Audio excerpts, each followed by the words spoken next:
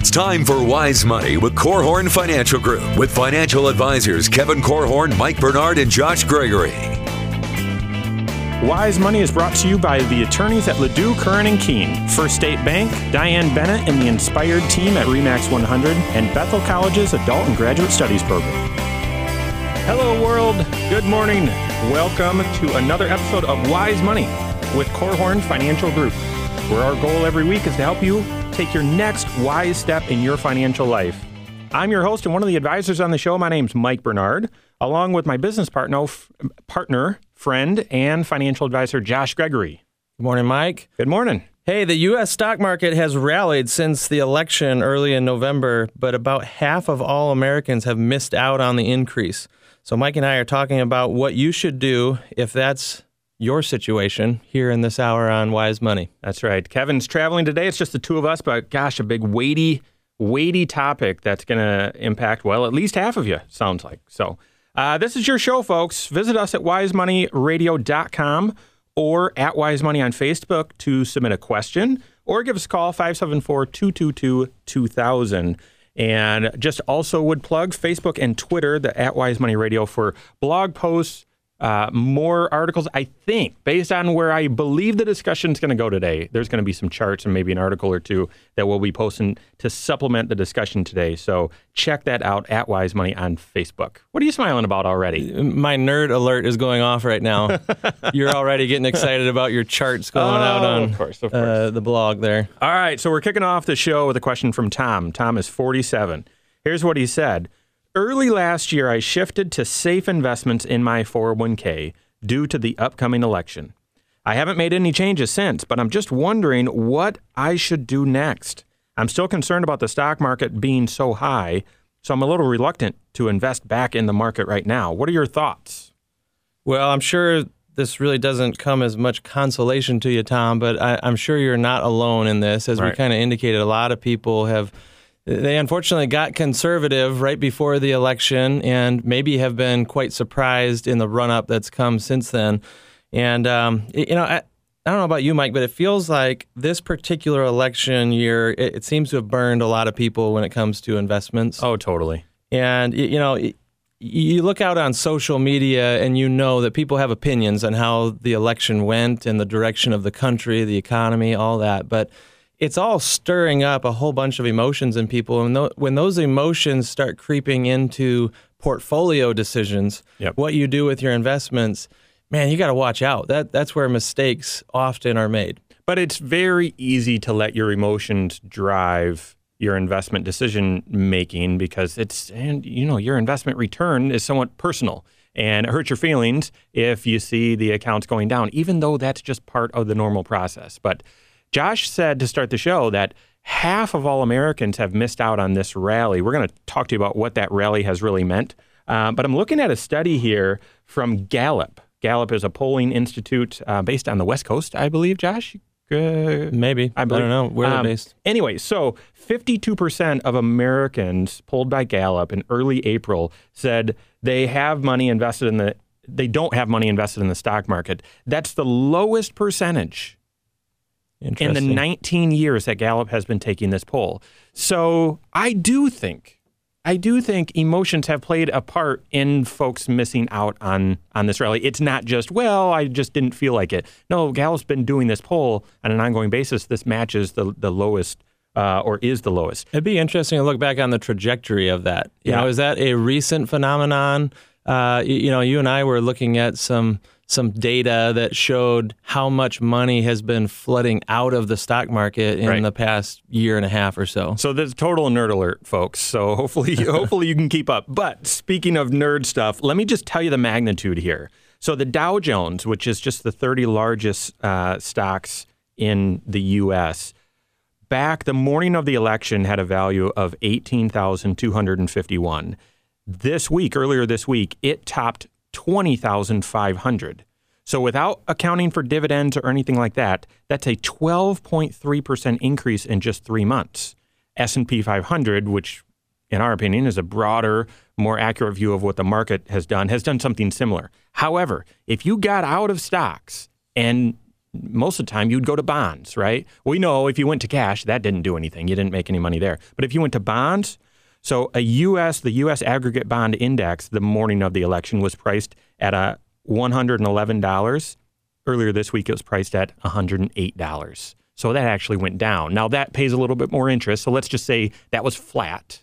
Well, and that's what most people do, right? They jump out of the stock market at times, and if they don't go into something ultra conservative like just cash or a money market fund, then often the alternative to stocks is to own bonds. And so what you're quantifying here is that not only have maybe some people missed out on a nice rally in the stock market, but they may have jumped into something that is actually declined then. Exactly. That's exactly right. And then the last nerdy thing, and this I'm just hoping to put up on the Facebook page following today's show and on the blog. This is research done by JP Morgan, okay? And this is available to the public, although mostly financial advisors tune into this stuff. There's something called fund flows, where there's an organization that tracks how much money is going in or out of stock investments or bond investments. And it's just enlightening here how that has moved since 2009.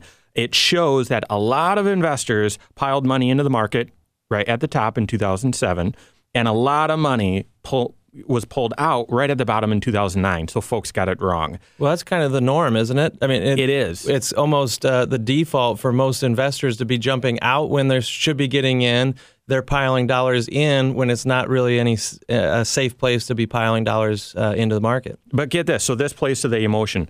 6 of the past 7 quarters, net money has been pulled out of U.S. stock investments, even though now we've had just this tremendous run. And I don't necessarily blame people for feeling that way. Number one, yeah, there was a lot of skepticism and fear that the election was going to bring bad things to the market. But number two, from the middle of 2014 to the middle of 2016, U.S. stocks really did nothing. And a lot of people were just frustrated. I've got to make a change here because these aren't doing anything. Plus, we've got this big risk because of the election. I got to get out. And just the data here shows that a lot of people did. Isn't that interesting, though? Because there are some people out there who approach the stock market with a contrarian's view. They say if the herd is, stampeding in one direction, I'm going to go in the exact opposite direction. So here we have all this data showing that people are jumping out of the stock market. So there may be some listeners out there that are taking that as a good sign that maybe it's time to actually be getting in. That's right. Okay, so what do you do? So we've just kind of made the case that that fear has likely played a role in half of Americans missing out on the stock market rally. So how do you overcome this fear? Is there a recipe that we could share with folks to help them overcome and avoid this mistake in the future? I always point to education, quite frankly. And it's got to be balanced education because there are plenty of folks out there that are kind of the doomsayers. They believe that the stock market and our whole economy, maybe our society at large, is about to go into some sort of a tailspin. Yep. But they've been saying that for maybe decades. And often there's some kind of ulterior motive by these people. They're trying to sell you gold or some other alternative investment of some kind. But getting a balanced view on things, not just listening to the people who think like you do, but maybe intentionally exposing yourself to the thinking of people that are very optimistic about the future, right? And I've often said that we fear what we don't understand. So if you are feeling awfully fearful about the stock market as a whole and whether or not that's an investment for you, begin educating yourself. Yeah. So I'm going to confess something to you here. Uh-oh. It dawned on me the other day that I am actually afraid of horses. It came up, my daughter, we kind of live out in the country, and she said, "Dad, can we get a horse?" And I quickly said, "No, absolutely not." And the reason I gave was, well, they're just expensive, right? I mean, horses eat a lot. Yeah, okay. So that's the financial advisor. But in my mind, I was actually remembering back to, no, my grandpa had a horse that bit people. Oh, my goodness. And I've known horses Was it Mr. Ed? No, it wasn't Mr. Ed. His name was Billy. Okay. And I've known of horses that kick people. And, I look at him, I'm like, I don't know what's going on inside a horse's head. I don't know if he's thinking about, chomping off one of my fingers or kicking me in the chest or something. So, all the horse people out there today, you're saying, hey, that's all crazy talk. Most horses don't bite. They don't kick, any of that. Just come be around them. Start to educate yourself on this, and it will change your outlook. Oh, my goodness. You need to do that with the stock market if that's how you're feeling right now. Oh, my goodness. Well, I guess I'll call that a good parallel. But listen, we are just scratching the surface on this. We're actually coming up going to address the question, what in the world do you do if you've missed out on the stock market or if you don't trust it right now? So that and much, much more coming up on Wise Money with Korhorn Financial Group.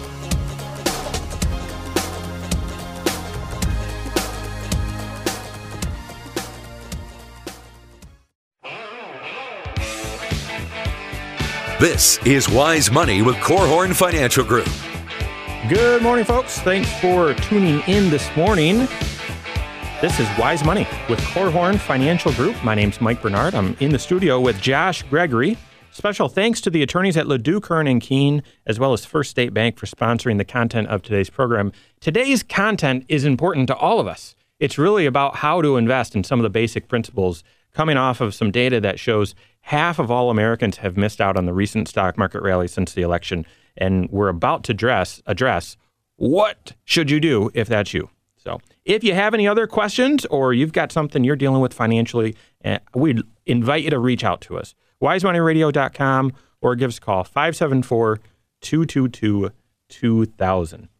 All right, so we were just talking about how fear can be a very dangerous component in the overall investment cocktail. And Josh was saying something absurd about his I'm saying horses are a dangerous component in your life. Okay, so Josh knows this about me. I've got this fear of flying. Now, I have to deal with this probably a half dozen times a year. We'll have to fly somewhere for work or something like that. And I'm grateful, by the way, to be a part of many of those. You enjoy that. It's very entertaining. But I'll go back to the advice. If you're fearful of the stock market, it's the first step is to get educated into how it works and so on. And that's, I just admit, I just really don't understand the physics of flight. And so it doesn't seem to make sense.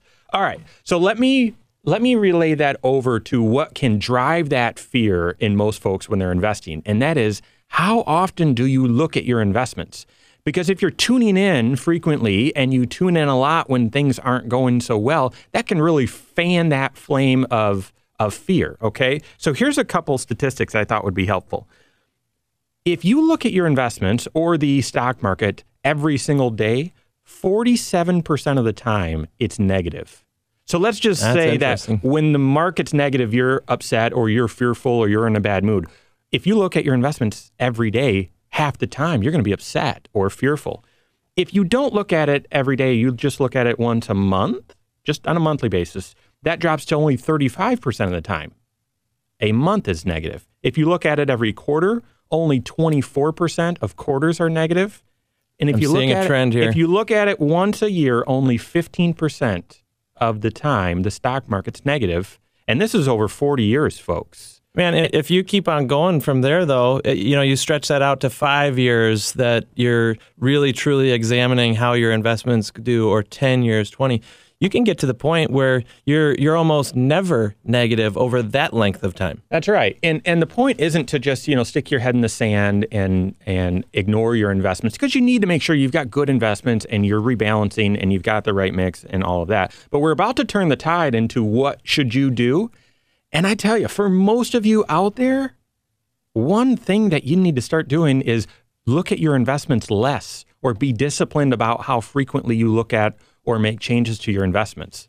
So anyway, that's my take. And there's it's based on evidence there, not just, well, here's my hunch, based on evidence of how frequently you should look at your investments. So really quickly here, Josh, what do you think? Is there ever a good time to let emotions drive your investment decisions?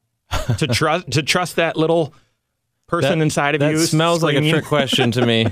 It sort of is. Although I'm racking my brain, like, okay, you're going to spring some obscure example on me here when it actually does make sense. So your investments should line up with your overall financial goals, the risk tolerance in your investments, but also with your risk aptitude, your comfort level.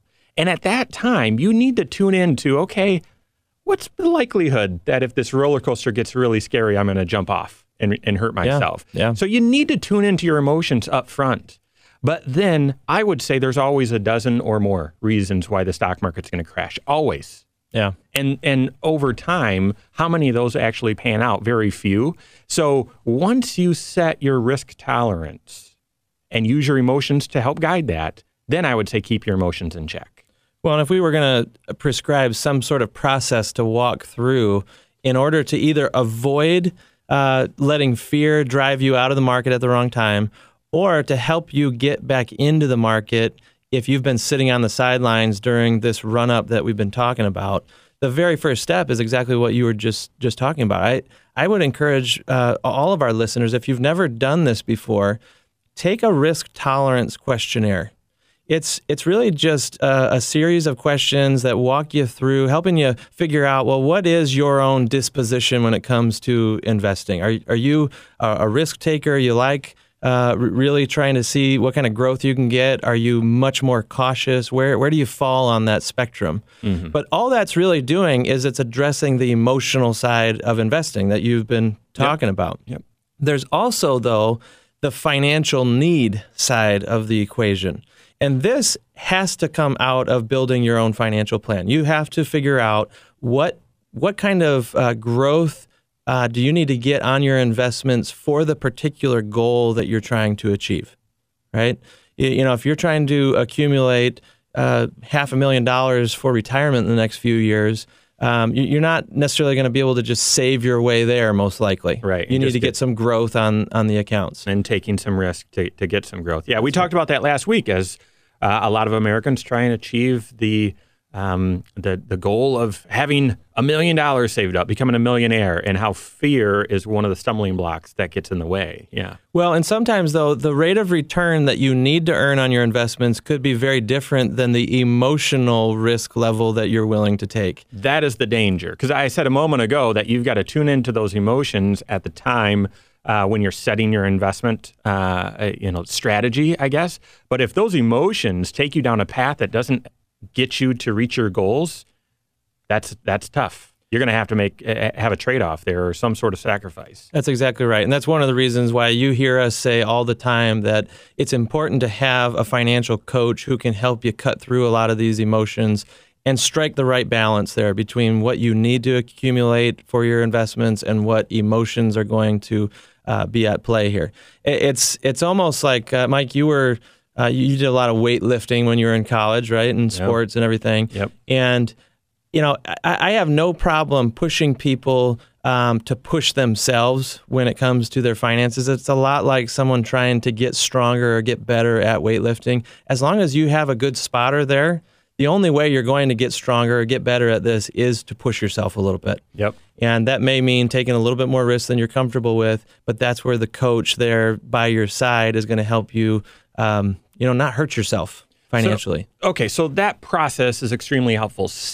For those folks who have missed out on this rally now and are wondering, okay, what do I do? Following that process makes a ton of sense. But then when it goes to now take some action, we would recommend probably not just then going from all the way out of the stock market to all the way in. We would typically recommend something called dollar cost averaging, which is nerd speak for just dribble a little bit of the investments back or a little bit of the money back into the stock market a little bit at a time over a long period of time. That's right. So, maybe you're someone who did jump out of the market. You've got dollars sitting on the sidelines and you're recognizing, hey, I can't sit here out of the market forever. I need to get some growth again. I would encourage you to, first of all, go through that process that we just talked about to come up with what's your long-term mix of investments supposed to look like. Yeah. And then begin kind of scheduling out what are the steps you're going to take to slowly transition towards that. So maybe over the course of a year or 2 years, depending on what size dollar amount we're talking about, you begin shifting chunks of money towards that ultimate goal, that ultimate mix of investments that would be appropriate. Dollar cost averaging is that word that you want to burn into your brain. That's why saving money right out of your paycheck, right into your retirement plan at work can be so effective because it's by default dollar cost averaging. Okay, really quick. So say you start along that process, or say you never got out in the first place, but you're looking at how high the market's gone and you're getting fearful and thinking you want to make some change. What's a good recipe to follow there? What advice would you give someone who's just looking at the market rising and this risk and saying, uh-oh, what do I do now? Well, I would make sure that you still have that right mix of investments, because if you're diversified, you probably have some investments that have really grown in value. They've actually outpaced other investments in your portfolio. So they've kind of grown to a larger portion of the pie than you would normally choose. And by definition, some of these might be fairly risky investments. So it may be appropriate to kind of pare that back, prune it back a little bit, sell some of those winners and buy the stuff that's cheap right now. It's called rebalancing your portfolio. That's right. All right, we're going to recap and finish up this discussion about what to do now if you've missed out on the rally. And then we've got great tax questions coming up, including one about, well, should I go after some of these tax sales, these property tax sales? That's a great question. We're going to hit that and much more here on Wise Money with Korhorn Financial Group.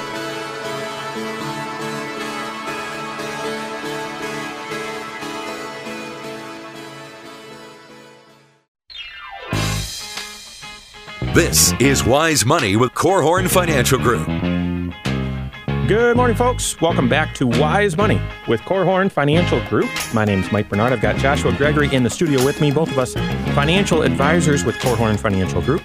Thank you to Bethel College Adult and Graduate Studies, as well as Diane Bennett with RE/MAX 100 for partnering with us on today's show. I tell you, it's not only tax time, it's also the start to housing season, and Diane's going to be joining us for part of next week's episode to talk about recent trends and so on. So if you're thinking about listing your house or buying a house this year, tune in next week for sure. She's going to impart her wisdom on us. So far, we've been talking about the recent stock market rally and what to do if you've missed out on it. We're going to wrap that up here in just a minute and get to some listener questions. If you have a question, reach out to us, 574-222-2000. That's what Paul did. We'll be taking his question in just a moment. Or go to wisemoneyradio.com or at wisemoney on Facebook and Twitter. You can submit a question that way as well. All right, folks. So thus far in the conversation, we've been talking about how 50% of Americans, this is a Gallup poll said 50% of Americans have missed out on the recent stock market rally that took place since the election. In the 19 years that they've been doing this study, this is the lowest amount of Americans that have participated in this. So there was definitely some fear, some market timing that has played a role into this. And just to quantify the magnitude here, the Dow Jones, the morning of the election, was at 18,251. Earlier this week, it hit 20,500. That's an increase of 12%, where over the same time, bonds were down a little bit, or you could say flat. So a lot of people have missed out on this, and we're talking about now what you should do.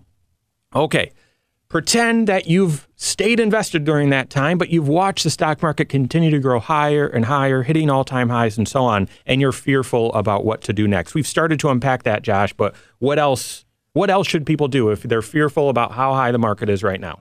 Well, I hope that all these folks who have been sitting on the sidelines will serve as some sort of a warning to you that you can believe that the market is going in a certain direction and we can be wrong. And you can miss out on some pretty big opportunities, which, you do that long enough or you do that often enough, and you can sabotage your own ability to reach your financial goals. So just be warned. However, one of the practical things that you can do, a disciplined approach to making a decision on your investment mix, is to always ask yourself, remind yourself, has my investment time horizon changed? Has the goal changed in any way? If it hasn't, then what's going on in the market from day to day, week to week, even year to year at times, really, in the grand scheme of things, could be irrelevant, other than, causing a little bit of anxiety, sleepless nights, that sort of thing, if you're too emotionally charged on this stuff. So I would just ask yourself, has anything really changed with my goal? If not, then should I still be sticking to my long-term game plan? That's right. And this, just quick evidence of this, I had some folks who, have been very discouraged about how the market has rallied in the face of all of these challenges and so on. They're wishing it would decline, aren't they? Well, no. In fact, they're on pace for their goals. Oh. And they said, we're not really comfortable taking this much risk. We've been sticking with this level of risk for a long time. We now feel we're on track for our goals. What if we downshifted? We updated their retirement plan, their projection. It still worked if they downshifted the risk. And so now they're able to sleep better at night. They're not completely out of the stock market because they're still pretty young. They've got about 30 years left with the money, and so they've got to keep up with inflation. But the amount that was exposed to the high risk of the stock market, we've just reduced. And so I would tell you that same thing. If you're concerned about where the market is right now, tune into your plan, tune into your risk tolerance, and see, has anything truly changed? If not, check your emotions, I think is what I would tell you. I mean, that's no promise that the market won't go down from here. Markets have risk. It goes up and down. It's up more times than it's down, but it does go up and down. So other than that, check your emotions at the door. Well, and I would just summarize everything that we've been talking about. This idea of getting out of the market or staying out of the market, missing out on rallies or being afraid of the next big drop in the market. I would just commit yourself to not making a knee-jerk reaction. Be cautious about how much caution you actually play at times. If you think I've just got to get defensive, you may swing the pendulum too far the other direction and begin missing out. You may take away that growth engine that you need for your long-term goals. And I would also encourage you to use the discipline of only giving yourself specific windows of time throughout the year that you'll make a long-term evaluation on how your investments are doing. Mm-hmm. Don't just let the latest news or the latest forecast by the talking heads on TV declare to you what you ought to be doing right now. Think long-term, and if unemotionally you just pick a couple intervals throughout the year maybe to revisit your investments, chances are you're going to just be making a long-term assessment, and you're not going to let the most recent noise of the market drive your decisions. Lastly, I know the plan is to move on to other questions, but lastly, I would say talk to your certified financial planner about this, about how you're feeling. Talking about it proactively can help with that education and can really help you kind of round out your plan and talk about what's best for you. That is much preferred. Talking about it in advance. That's much better than waiting until the next little drop and saying, okay, get me out, and having a knee-jerk reaction. We don't plug our own services here on the show. This is about financial planning. The entire Wise Money show is. But we have some adaptive strategies, investment strategies that our clients use to help with these sorts of things. And so anyway, just talk to your financial advisor about how you're feeling. So. All right, folks, we are completely shifting gears here. We're on to other listener questions, and we've got several here. Thank you for your patience. First one comes from Eddie. He called in a couple weeks ago when Ryan was on the show with us talking about taxes, and he had a very interesting tax question. Here's what he said. I'm wondering if you guys know much about property tax sales for houses that people and how people do that. That's an interesting question. This is a very complicated way to try to enter into the real estate market. Basically, what Eddie's alluding to is a strategy of trying to pick off certain properties off of sheriff's sale lists, that sort of thing. Every spring and every fall, houses that are being forced up for sale because folks have gotten behind on their real estate taxes. Yep. You have the ability to go basically bid on these and try to purchase them for a steal, so to speak. Most of them, I don't think, actually get sold because the homeowner hopefully redeems the property quickly by getting caught up on those taxes. Obviously, you don't want to see people losing their homes, especially over often a relatively small dollar amount that they're behind. Yep. Right. Yep. But so who would help you with this? I don't know of any coaching services professionals out there. Even realtors, I don't know what kind of incentive there is for them to be holding someone's hand through this process. It seems like most folks I've ever known who operate with this strategy, they're kind of do-it-themselfers. They learn by doing and just kind of getting in there. But the question is, should you? Yeah, I was going to jump into that. We had a show, several months ago now. We'll probably talk about it again because it comes off often. I told you Diane's going to be with us on the show next week talking about housing market trends. But the question is, should you? Should you invest your time and money into real estate? And I have 4 rules for that on whether you should invest and own rental real estate. In fact, I call them laws as opposed to rules because I see these as unwavering truths. The first one, you need to have capital. I thought you were claiming to be the financial emperor or something there. Just a financial nerd. The first one, you need money. You need capital. I have had a lot of people that come to me with these sorts of ideas, and they think, yes, I can do this, but they don't have any money to put down. It's all got to be financed on credit cards, believe it or not. I see that most often. Yeah. Getting a mortgage, but then funding the down payment with a credit card. Can't do this if you don't have capital. Second, you shouldn't do it if you don't have the time to devote to it. Properties, even a property that you want to flip, you've got to attend to that. It's going to take a lot of time from you. Third, you've got to have some know-how. You've got to have some knowledge so that anytime the littlest thing goes wrong at the property, you can't just rely on someone else to go fix the problem because that gets very expensive. You've got to have some aptitude and ability to fix it as well. And then lastly, with rental real estate, you've got a light confrontation because there's going to be times when the tenants will either not pay on time or not respect the property, and you've got to be comfortable confronting them. If you say, I don't want to rent the property, I just want to flip it, well, then instead of light confrontation, you've got to love risk. Yeah. Because you're often seeing this property sight unseen or buying this property sight unseen without an inspection. So great question, Eddie. We've got Paul's question about taxes coming up next year on Wise Money with Korhorn Financial Group.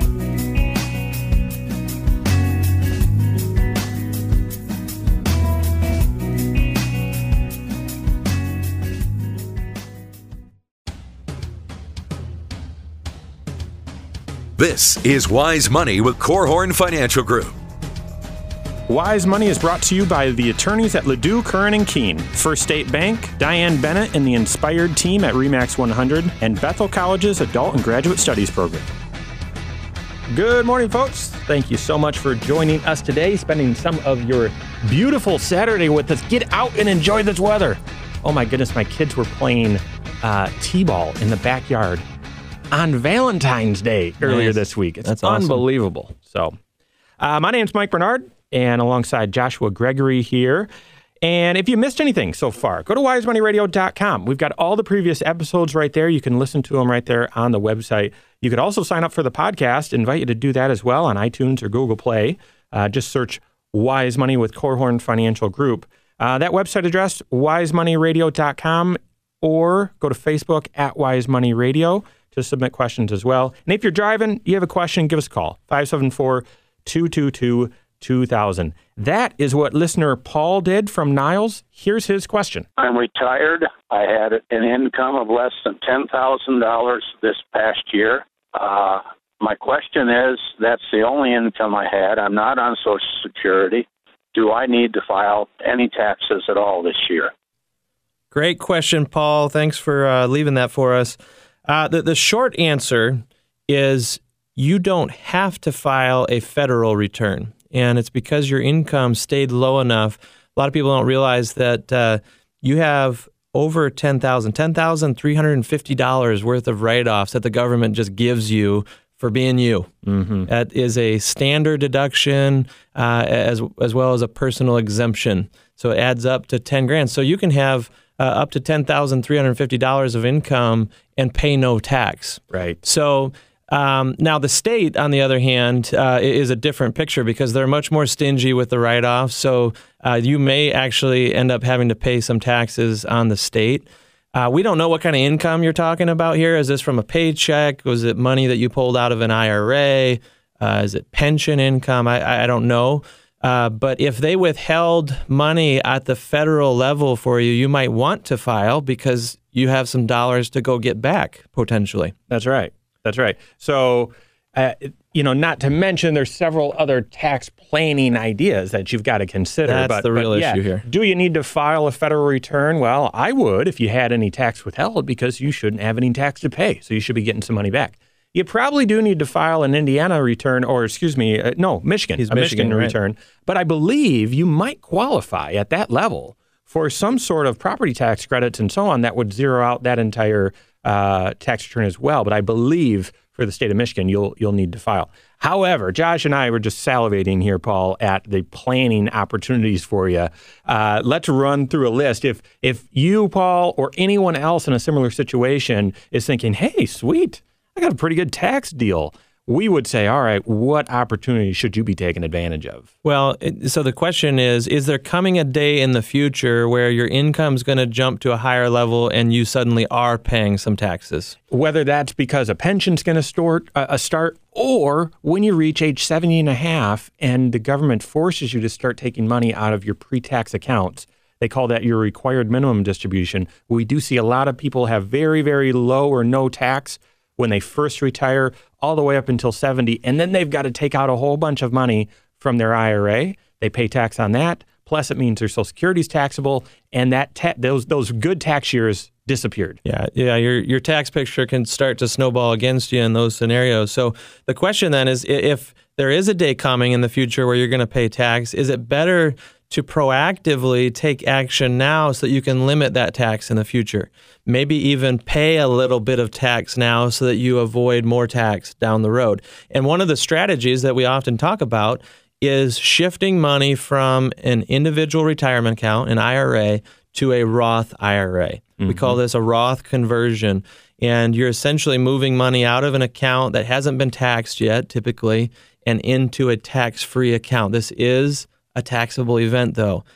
The money that you shift between these two buckets is counted as income to you. And the amount of tax bite that is taken out of it is dependent upon what tax bracket you fall into. That's right. So with the right careful planning, you can fairly precisely pinpoint right where you want your tax picture to be by just shifting the right amount. Here's why I love this idea for you, Paul. And unfortunately, there's a deadline with a Roth conversion. It's got to be done during the calendar year. So I know you're asking about your 2016 year. This wouldn't be something you could do for 2016. But this is just the idea. If it continues and 2017 is going to be similar, or anyone else in a similar situation, here's why I love the Roth conversion. There's no required distribution from the Roth IRA. If you don't use this money, it passes on to heirs or your spouse, also tax-free. But then also, you said, Paul, you're not yet drawing Social Security. That usually is this trap with this Roth conversion where if you're just living on Social Security and you say, oh, I've got really low taxes, I'll do one of those Roth conversions, those guys we're talking about on Wise Money. If you do a certain amount, all of a sudden it's going to make your Social Security taxable, and you can get double taxed, if you will, almost. That not only is the money that you moved for the Roth conversion being taxed, but all of a sudden now your Social Security is going to be taxed as well. With you delaying Social Security, oh my, we don't have that trap to worry about. You don't. And so that Roth conversion is definitely something to consider. And last thing I'd mention about the Roth, again, we don't know what nature of income that $10,000 is. If it is some sort of earned income, you could also contribute to a Roth IRA. Now, that's not paying tax on additional dollars today, but it's extra ways to get money into a Roth IRA account. That's right. The other thing we don't know about your situation is whether you're married. You're right. And everything we've talked about is assuming that you're single. But if you are married, the planning opportunities are just that much bigger for you. Yeah. So that would just be a reminder to all of you folks. Hopefully, Paul, that has helped. We love getting questions from you. We love it. And certainly your information, your specific details are confidential. We don't want to air those over the radio here, but provide as much detail as possible. That will just help us provide as the best guidance as possible. So next question comes from Judy. She sent me an email, went to wisemoneyradio.com, submitted her question that way. It comes right to my email box. Here's what she said. What effects does the tax form from my student loans have on my tax return? This is confusing. It is tax time. You've been inundated with lots of mail. A lot of it you don't understand. It's got crazy letters and numbers on it. 1095C, 1099B, all of that sort of stuff. So if you have student loans, you'll get a tax form regarding the student loan interest. And Judy's question is, well, what impact does that have on my tax return? Well, the cool thing is the interest that you paid on your student loans serves as a tax deduction for you right on the front page of your federal tax return. And you're limited on how much of it you're able to write off. It's only the first $2,500 that you spent in interest on these student loans. But just like every other deduction out there, a deduction is used to erase some of the income that you're going to have to pay tax on. So in other words, by having up to $2,500 just wiped off of your income, you're going to get a tax lift from that is proportionate to whatever tax bracket you're in. So if you're in the 15% tax bracket and you had $2,500 that you spent in interest, that's going to translate into $375 worth of tax savings to you. I get a lot of people who maybe have had that. We've done their taxes for previous years. They've had that. And we've got all of their tax return done, but we realize they never gave us that interest statement. And they asked this very question, Judy. Oh, I don't know where that is. Can we just file the return?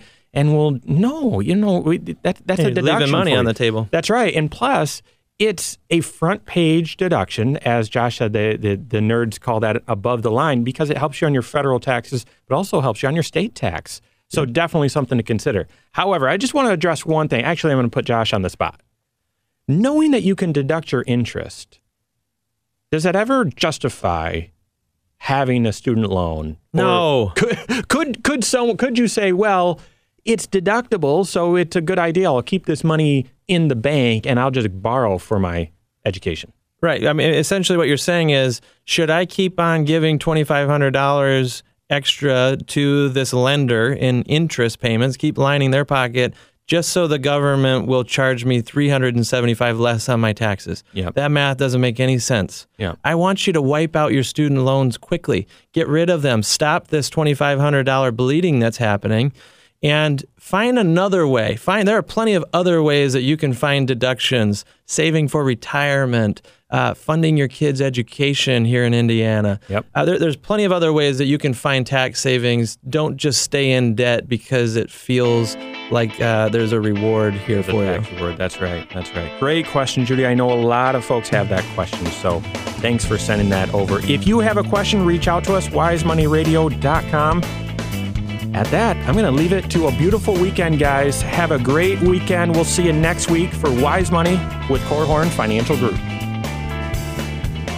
Securities offered through Silver Oak Securities, member FINRA/SIPC. Advisory services offered through KFG Wealth Management, LLC. Doing business as Korhorn Financial Group. KFG Wealth Management, LLC and Silver Oak Securities Incorporated companies are unaffiliated.